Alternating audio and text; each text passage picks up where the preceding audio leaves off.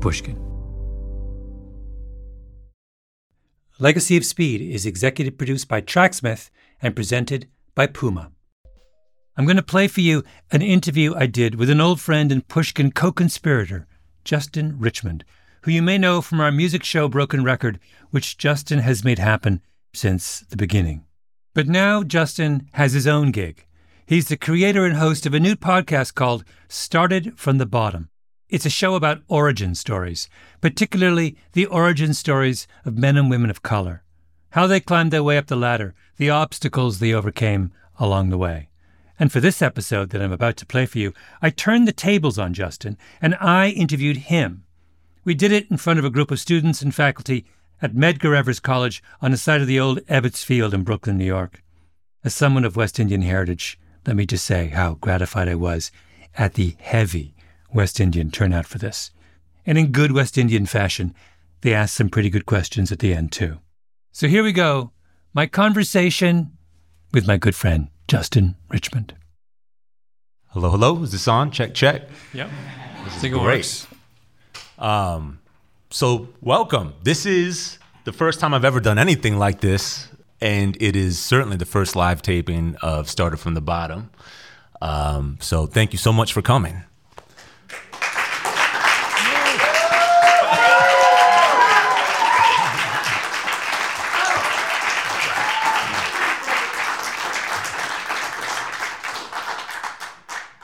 Malcolm, thank you so much for doing this. Not at all. It's my pleasure, Justin. I've long dreamed of being on a stage with you. I can't imagine that's true. But it's very nice of you to say. No, I think I hope this is the start of many of these, Justin. But I think premise of today's is that I'm interviewing you, right? Isn't that our plan? Yeah, a little. We want to get the Justin Richmond origin story. It's a little introduction to me, I guess. Yeah. The which I love these things because I'm a firm believer that if you want to get to know somebody, even if they've done a lifetime of interesting things, if you just do the first 20 years, you get most of what you need, right? That it's surprising how much you can glean from. So let's start. Let's do the Justin Richmond analysis. And I wanted to start with the thing we have in common. Now, you might look at us and say, what on earth do they have in common? But we do have one very significant fact in common, which is we're both the product of biracial marriages. Yeah. And right. I wanted to start with that. First of all, you're more obviously biracial than me. I don't know how that happened. I'm a little more subtle. Yours is... my dad would say it's his genes. That's right. So tell me about your parents. Let's start with those two. How did they meet, Justin? Start with that. They met at Compton Community College. Uh-huh. So he grew up in Compton, and my mom was there. I don't even know why she was there, but she was there. She was friends with someone there, and so she was there. They met. Where did your mom grow up? My mom grew up in a city called El Monte, which is by Pasadena. My mom grew up on the racetrack. Her dad was a racehorse trainer, so she grew up on the racetrack, uh-huh. And. Yeah, they're very different people, even to this day. And it might be because they've never seen them together. But my kids still cannot wrap their heads around that. My parents are that there's any relationship between them or ever was, They were never together. They were never married. Mm-hmm. But they just liked each other, So how long were they together? Off and on about 5 years, 4 years. Oh, so you have very few memories of the two of them as a couple. Very few. Early on, I remember being over at his house because I have two half brothers. So early on, I remember being over there with them, going to Disneyland on occasion. But yeah, the memories are very sporadic early on, mm-hmm. of them being. And you're raised by your mom. Raised a bit by both, but primarily by my mom. Yeah. And where are you in Long Beach or? Yes, in Long Beach. And then at 5, my mom moved to the city of Orange, which is in Orange County, which is about 20 minutes south of Long Beach. Yeah. Yeah. What is Orange like? Orange, as far as places in Orange County go, is pretty diverse. There's a large Latino community mm-hmm. there. But aside from the Latino population, it's overwhelmingly white. And that was a change from even having white parents, even having my mom being white mm-hmm. and having that whole side of my family be white. I never thought of it that way until I showed up. You know, she moved there a month before I started kindergarten. And I remember my first day at kindergarten, I rolled up and this was 94, so I had a Power Rangers shirt on. Thought I was real cool, Power Rangers lunchbox. I really thought, I was nervous, but I thought I was fresh. I thought it was good, right? And I'll never forget this kid who was in line in front of me, like looked back at me. And this is the first time, like, again, I'm not really realizing the differences between us yet, but he turns around and looks at me and goes, "Are you poor?" Are you poor? Yeah. And I was like, what do you mean? And he's like, you look poor. Are you poor?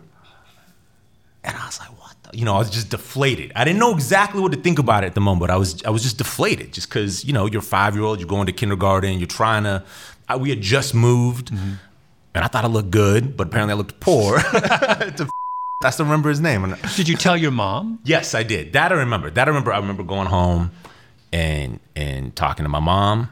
And that's when I think her hope was that it would take a little bit long for that dynamic to set in, right? But that's when we had, when she started talking to me about the fact that I am now at this overwhelmingly white place, and many of the people I'm going to be around are likely growing up, if not out and out racist things being said in their household, they're going to be parroting those things back. If I asked you in, say, middle school, to how you would describe yourself racially, what would you have said? Black. I knew I was black. Because of my experience, because of that experience, going to I would say off and on between kindergarten and 9th grade, I was going to overwhelmingly white schools, and these are places where I would get called nigger. So when you're getting called nigger, you know what you are, and then I go talk to my dad about it. He go, yeah, well, you are a nigga. So, that was like his way of trying to be like, yeah, you are a nigga. So, so I definitely knew what I was. I knew I was black. And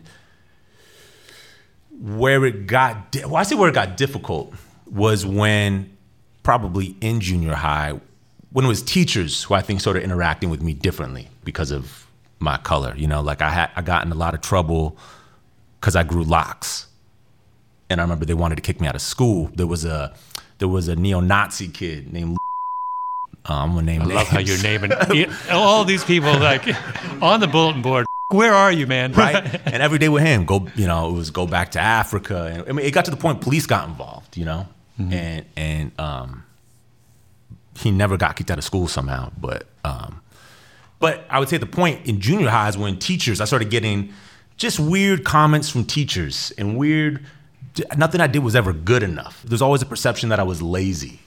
And that's when I think, because I was always a smart kid, and because my dad played football, and because I was so tall, I was always tall, the perception was always that I was going to go and be an athlete. But from an early age, I realized I wanted to cut against that. Like I didn't want, okay, cool, yeah, I can play ball, I can do that. But what I realized I really wanted was to show people, like early on, I kind of got this need to prove people wrong in me. And so I felt like I always wanted to be the smartest person in the room at that point as a young kid. And I didn't always have the confidence that I was, but I deep down somewhere I wanted to be. And by the time I got to junior high and the teachers were I had these odd interactions, I think that's when that's when my interest in education started to wane, and I would say my pride in myself started to wane. How many black teachers did you have in your public school experience? Zero. Do you think it's something to do with it?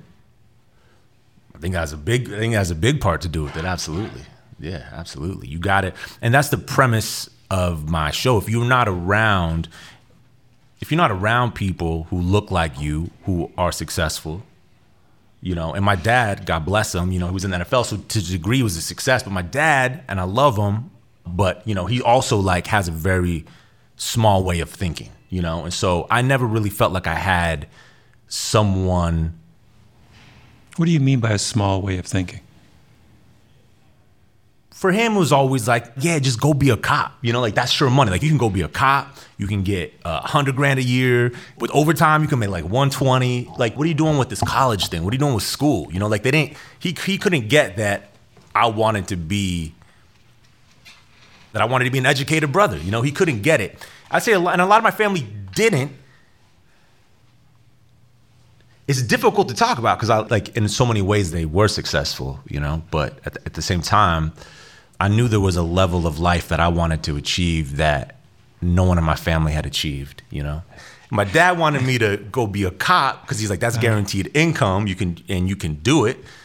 But I just had other aspirations. So it was a weird thing between growing up in a white world that didn't necessarily believe in me and growing up in, you know, my black family in a black world that kind of had a way of thinking that they didn't understand what I was trying to do.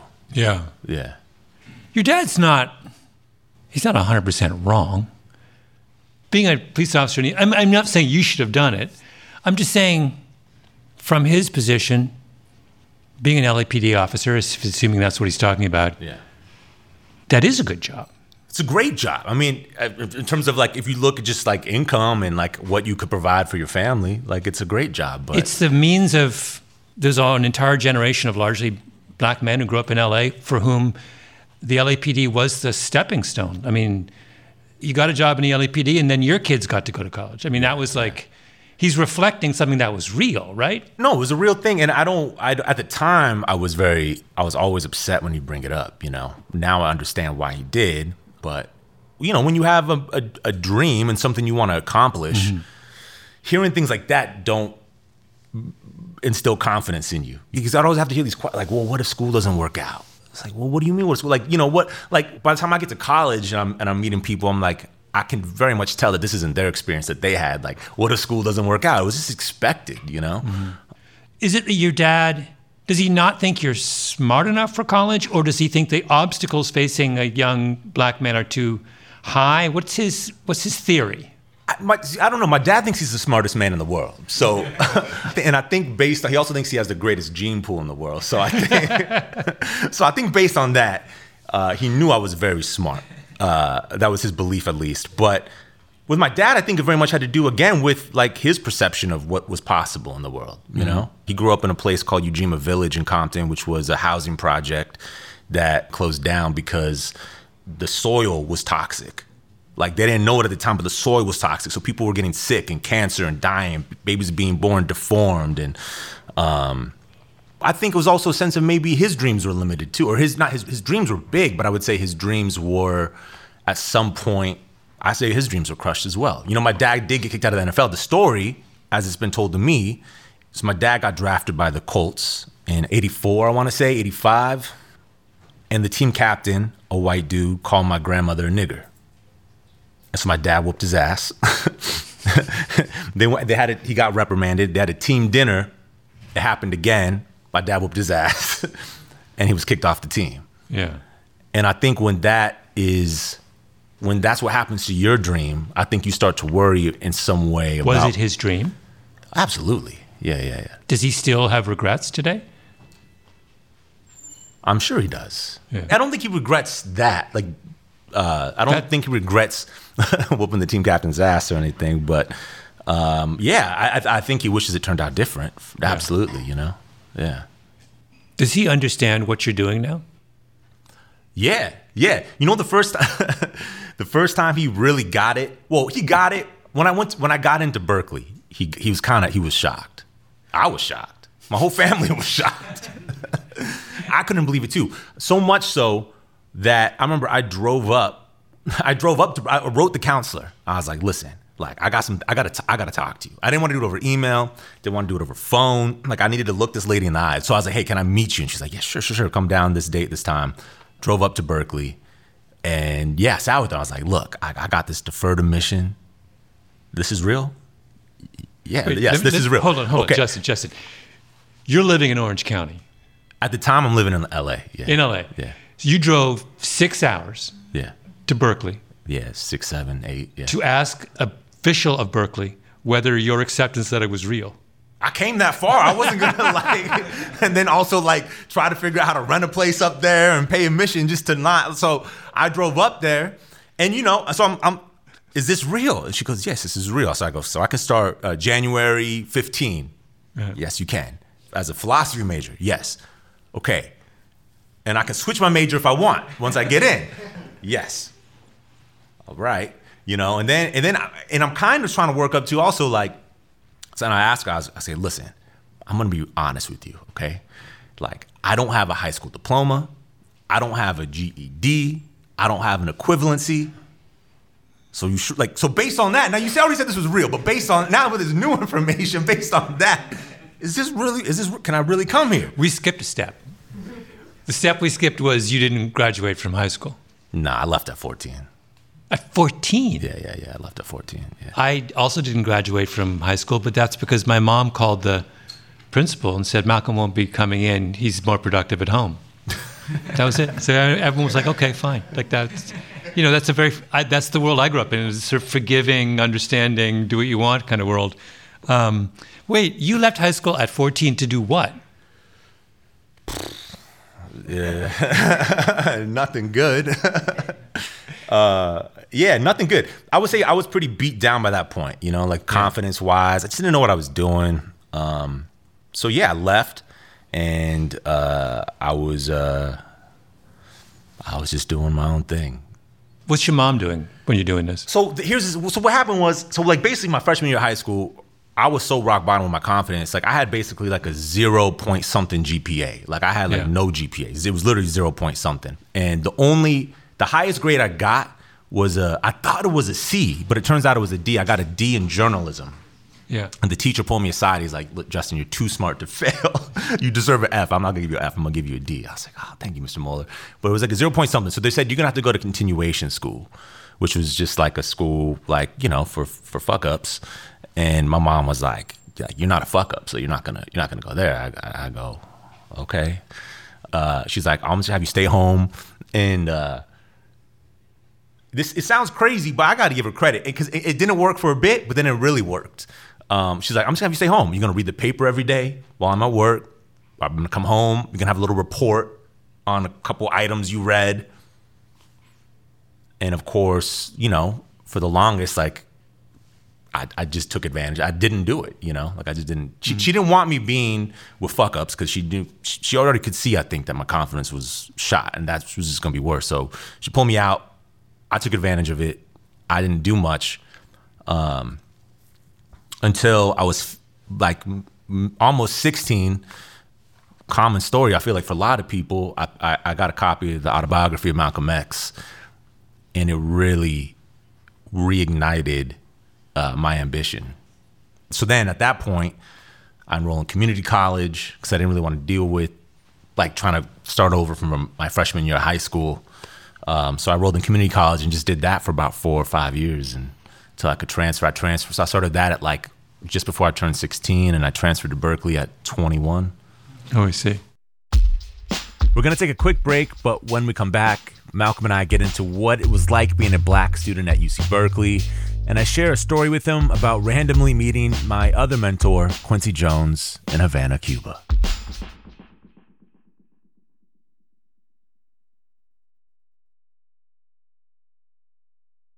So you have a kind of loss of confidence, and do you get it back in Berkeley, at Berkeley? Yeah, 100%. Gabrielle Williams right here. I met Gabrielle at Berkeley. Uh-huh. She was doing her PhD. We met at the Black Student Lounge, or it was that was like her student job thing, and she was listening to music. And I heard, so we connected, and there was a professor there by the name of Ricky Vincent. He was like the preeminent funk music scholar, and was writing a book on the Black Panthers. And I had a strong interest in the Panthers. So like between like Gabrielle and Ricky Vincent and all these other black folk that looked like me that I could relate to, and for Gabrielle coming from LA, Southern California, like there was just a lot in common. Mm-hmm. It definitely 100% helped me, but she also helped me through a lot. Because as many times I've called Gabrielle, including when I took this job at Pushkin, like, should I really do this? Is this a smart move?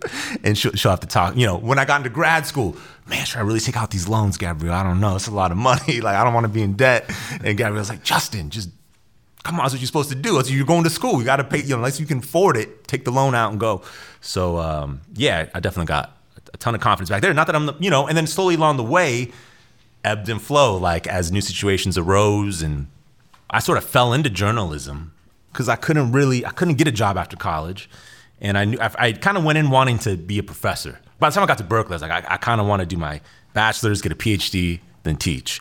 But then I sort of fell out of love with higher education just because of the bureaucracy element. Sorry, Alexis and Peter, you guys are wonderful to have us here. But I would talk to Gabrielle, I would talk to my guy, Ricky Vincent, and sort of be like, well, what is it that I like to do? Well, I like the idea of writing and connecting with people, communicating with people. I like the idea of researching. And so that's when like the idea struck to do journalism. I started getting involved with radio around town, KPFA, which was the Pacifica station in Berkeley, the campus station. I took a journalism class. So and it just snowballed from there where I fell into journalism.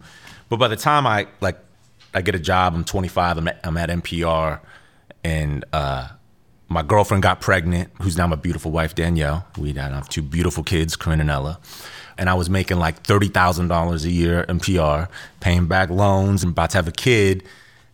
My confidence, I'd say at that point, sinks back to all-time low. Mm-hmm.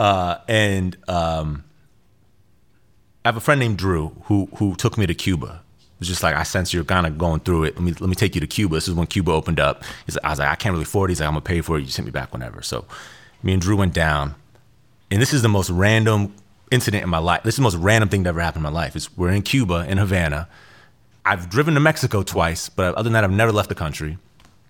And I run into Quincy Jones in Havana.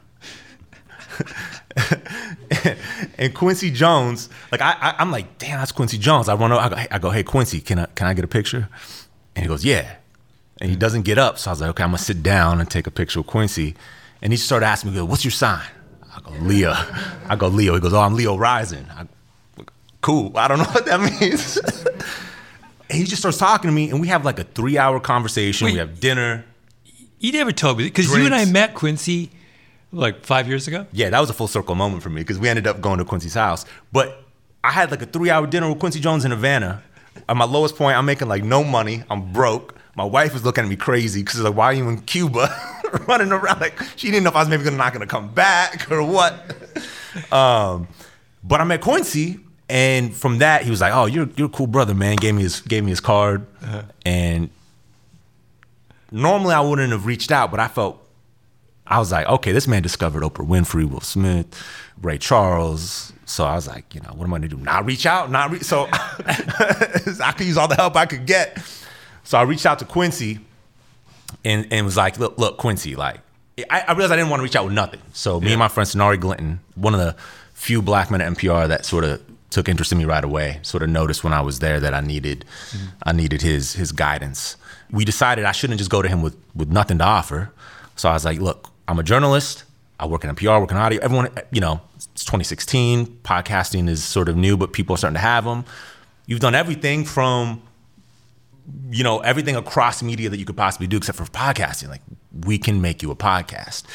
And he was like, great. So, it wasn't that easy, but was a couple of meetings, finally got into got to sign some paperwork. I still have it framed. It's like me and Quincy Jones' signature, which is the craziest thing in the world to me.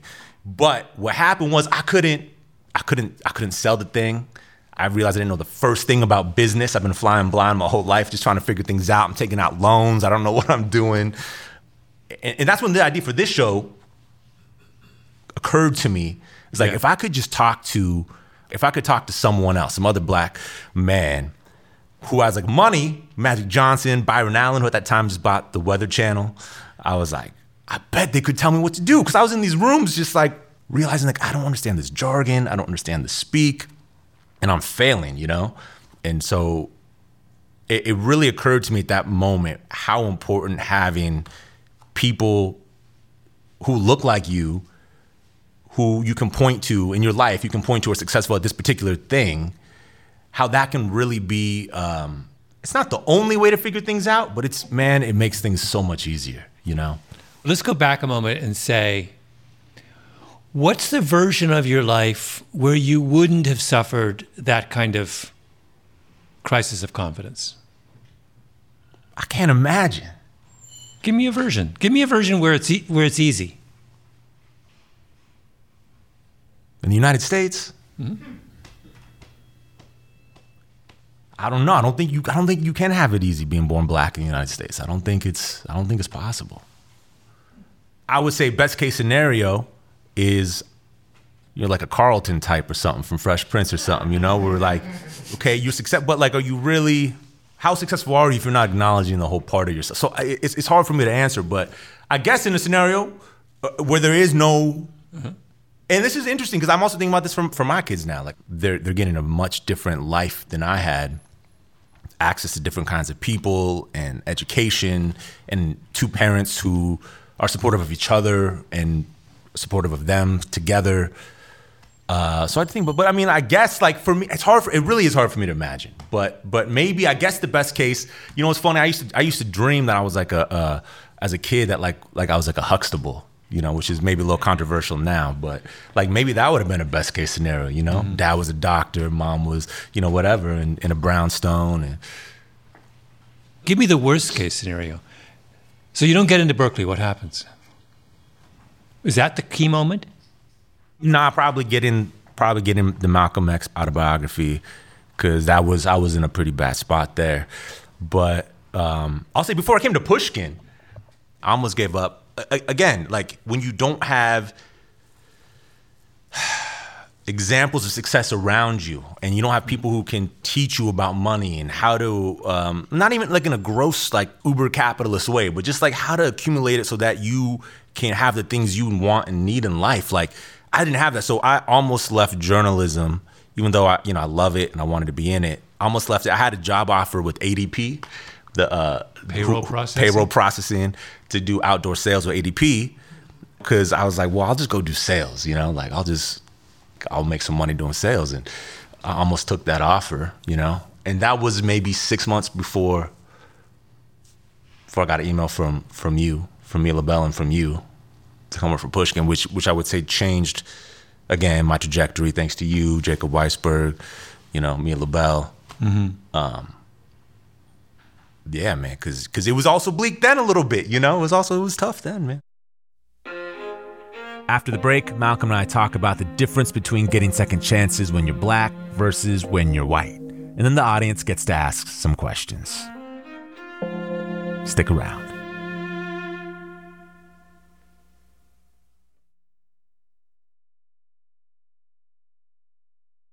In making sense of people's life stories and trying to figure out what's the difference between in America, between a black life story and a white life story, one of the things, and it's very, very difficult to persuade white people of this fact, is it's how many strikes you get or how many chances you get. If you're an upper middle class, well-educated white person, you get like 10 chances. You can screw up 9 times and the system will catch you every time and start you over again. And if you're in the same position as a young black person, you maybe get 2. And I remember, this is a weird example of this, but there's an incredibly interesting book that was written about a suburb of Buffalo, a wealthy suburb of Buffalo. I think it's Williamsville, I'm not sure, Amherst. The book, I think, is called The Safest City in America. It was about how there's no juvenile delinquency in Williamsville. And the reason is not that there's no misbehavior among juveniles. It's that they just call it something different, right?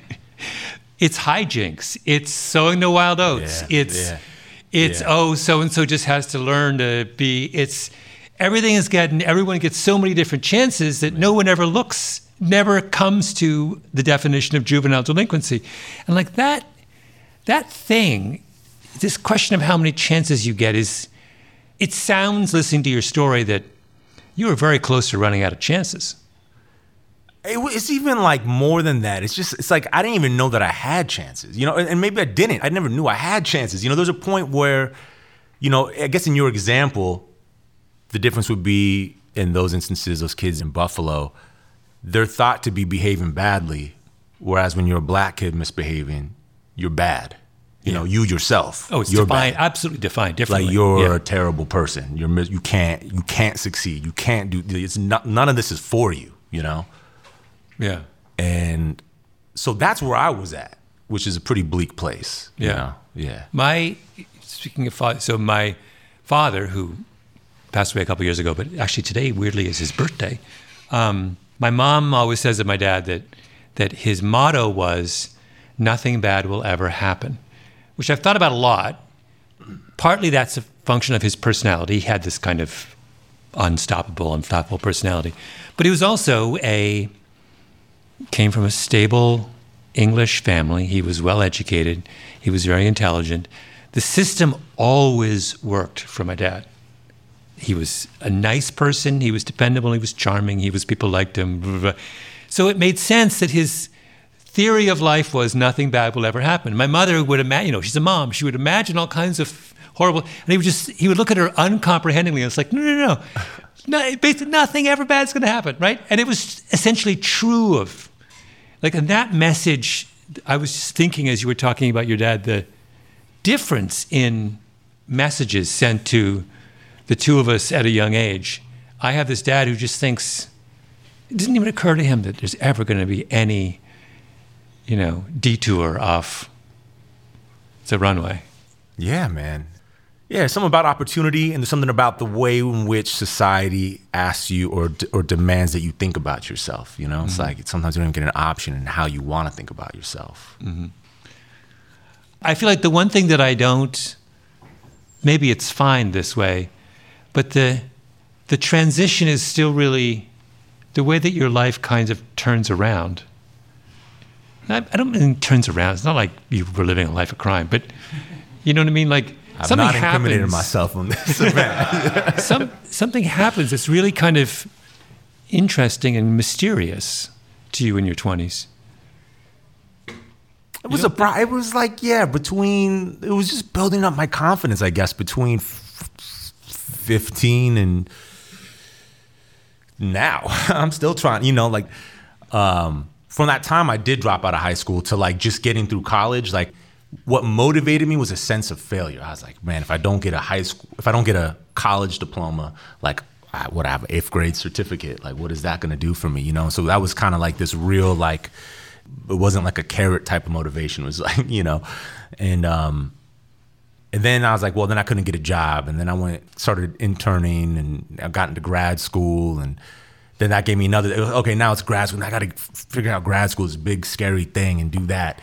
And then I get out of there, I get right into this job at NPR, and within 2 months, my girlfriend's pregnant, and it's now it's well, I got to figure out how to provide. So I feel like every step of my life up until recently has been about how do I not fail? And that's sort of been my motivation to succeed. And I'm trying to figure out a way now to be motivated now that that's why I'm on this journey of just trying to talk to successful people. I've been lucky enough to be, first time we met in Santa Monica.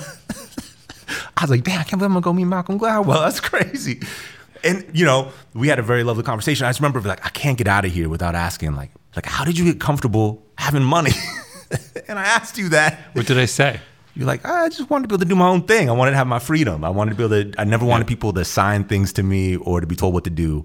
And I was like, damn, that's a great answer, But that's largely why I'm still trying to figure out this world and this life and navigating different things. So that's why I'm out. That's why I'm doing this and talking to people like Charlemagne the God and people like Susie Orman and just different people who, against all odds, figured this thing out, Yeah. And my hope is that people listening to it inspires them not only to take big swings, but also to seek out real life mentorship. Obviously I want this to be a platform of mentorship for people. So hopefully you walk away having learned a lot and feeling boosted, but also I think, you need to have real life mentors. And I've been lucky enough to have so many, Gabrielle, you, Jacob, all kinds of different people. I'm hoping as I try to figure this out, people will figure it out along with me. Yeah.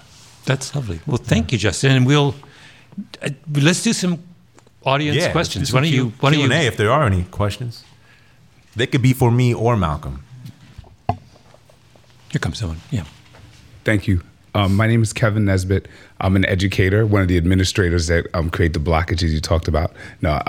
But thank you so much for the way you presented You're a this. good bureaucracy. I'm good bureaucracy. Good bureaucracy. Good VP, as I call myself. I've had many friends that come from biracial families, and I think as someone that does not come from a biracial family, there's always this belief that there's some sort of protection that you might receive from your whiteness if you choose to adopt it or if you choose to embrace it. And because I appreciate the way that you said you understood immediately you were a black man and that you had no choice because even if you wanted to imagine something other, society told you, no, you're a black man, right? And you gave many examples for that. But I have other friends that throughout their journey, they've been able to say, well, it's not that it's a choice, but it's a little messier than that for them because they're both black, they're both white, and they grapple with what that means. Did you have any moments where you felt that having a parent that was white actually enabled some moments of protection or other, as Malcolm described it, maybe one more choice, right? One more set of options. That's my question. Yeah, I guess I don't want to speak for other people, but my belief is when I hear these stories, it's just that there's a bit of them deluding themselves, perhaps, but hard to say. I don't want to speak for anyone else, but I didn't feel that. Maybe if I'd had a different mom, maybe it would have been different, but I was never allowed to think that anything different, Great. Thank you. Yeah. Okay. This is my grand theory of biracial marriages. There's a big difference between black father, white mother, and white father, black mother. Which would be your... Yeah, we're actually very different kinds. Yeah. Historically, what a biracial marriage was a white man and a black woman. Yeah. That was the acceptable form for society. Goes back hundreds and hundreds of years. That's what it was. It was never the reverse. And only really recently have you seen black men marry white women. And I think the road is a lot harder both for the marriage and the children. It's a lot harder when your father's black and your mom is white. And I think if I reflect on the cases, I'm thinking about my friendships where it was largely what you described, where traditional, I think the traditional and maybe the household of the fathers, whether separated or not later on, there was some sort of protection that you'd have another outcome, right? You have another choice. So I just wanted to hear a bit about that. I think society views a black man, white woman as being subversive, and in a way that they don't view the reverse as being subversive. Thank you. Yeah. It's true. Hello. Firstly, thank you, Malcolm and Justin. You guys it's just been a joy to have you here, and I've just enjoyed this whole conversation. I just wanted from you, Justin, like a soundbite or maybe just like a quick statement, like words of advice from one biracial man to another biracial man, just how to like navigate the professional world and how to just keep your bearings and keep yourself grounded. Man, I'm not listening to my show because I think there's people far greater than me that are going to be giving advice. But I would say to this point, in the instances where I haven't code switched, I've always been much more successful. I don't know if that's because I've been lucky, but also some of it comes down to I also think you shouldn't capitulate. So also like if someone doesn't want you, like I do have imposter syndrome, yet and still it's like I do somewhere in me have this belief that like I can't help but be myself, and I think as long as you just are true to yourself, whatever that is, however you view yourself, identify yourself, behave like yourself. Like, I think that's all you can do. And I think in those instances, like just knowing that you bring a lot to the table being you than you do you being someone else. Yeah. And if you don't, you'll find out, right? Like sometimes it doesn't pay to be me in certain situations. And I've found out, but okay, then fine. That one's not for me. Let me go to the next situation where it is good for me to be there, I was at NPR before I was at Pushkin with Malcolm, and that was a place that I was authentic to myself, but it didn't feel like it wasn't appreciated. And, so I got out. To go where you're appreciated. Yeah. Thank you. Yeah. We have one more question. One more question. Yeah. Gentlemen, thank you so much. So you both men are biracial, and I wanted to ask Mr. Gladwell, Justin identifies as black, And yourself? I don't think about it. I think that's sort of the difference between I have a West Indian mom, Justin is an African-American father. If you're West Indian, you don't think about race in the same way. It's not this omnipresent thing in your life. So I just think of myself as, I don't know. When I grew up, it was never forced. I was never forced to answer that question. My mom thought of herself as a Jamaican, not as a white person or a black person, so I don't have a kind of easy answer to that.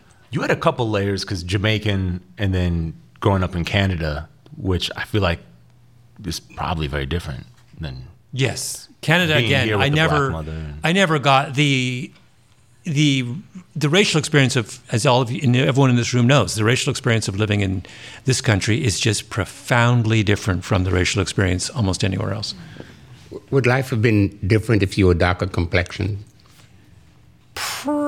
Probably, I guess. Although, well, black people always know that I'm biracial. White people don't necessarily know.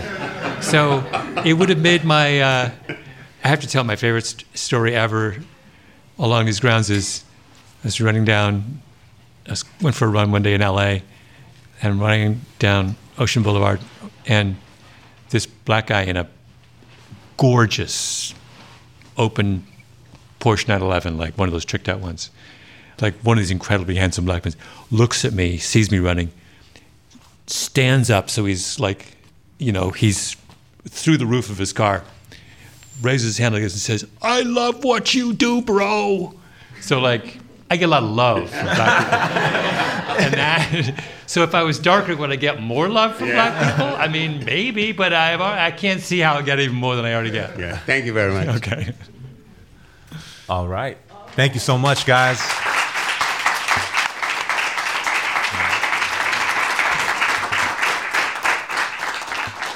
And thank you to Medgar Evers College. Higher education is wonderful.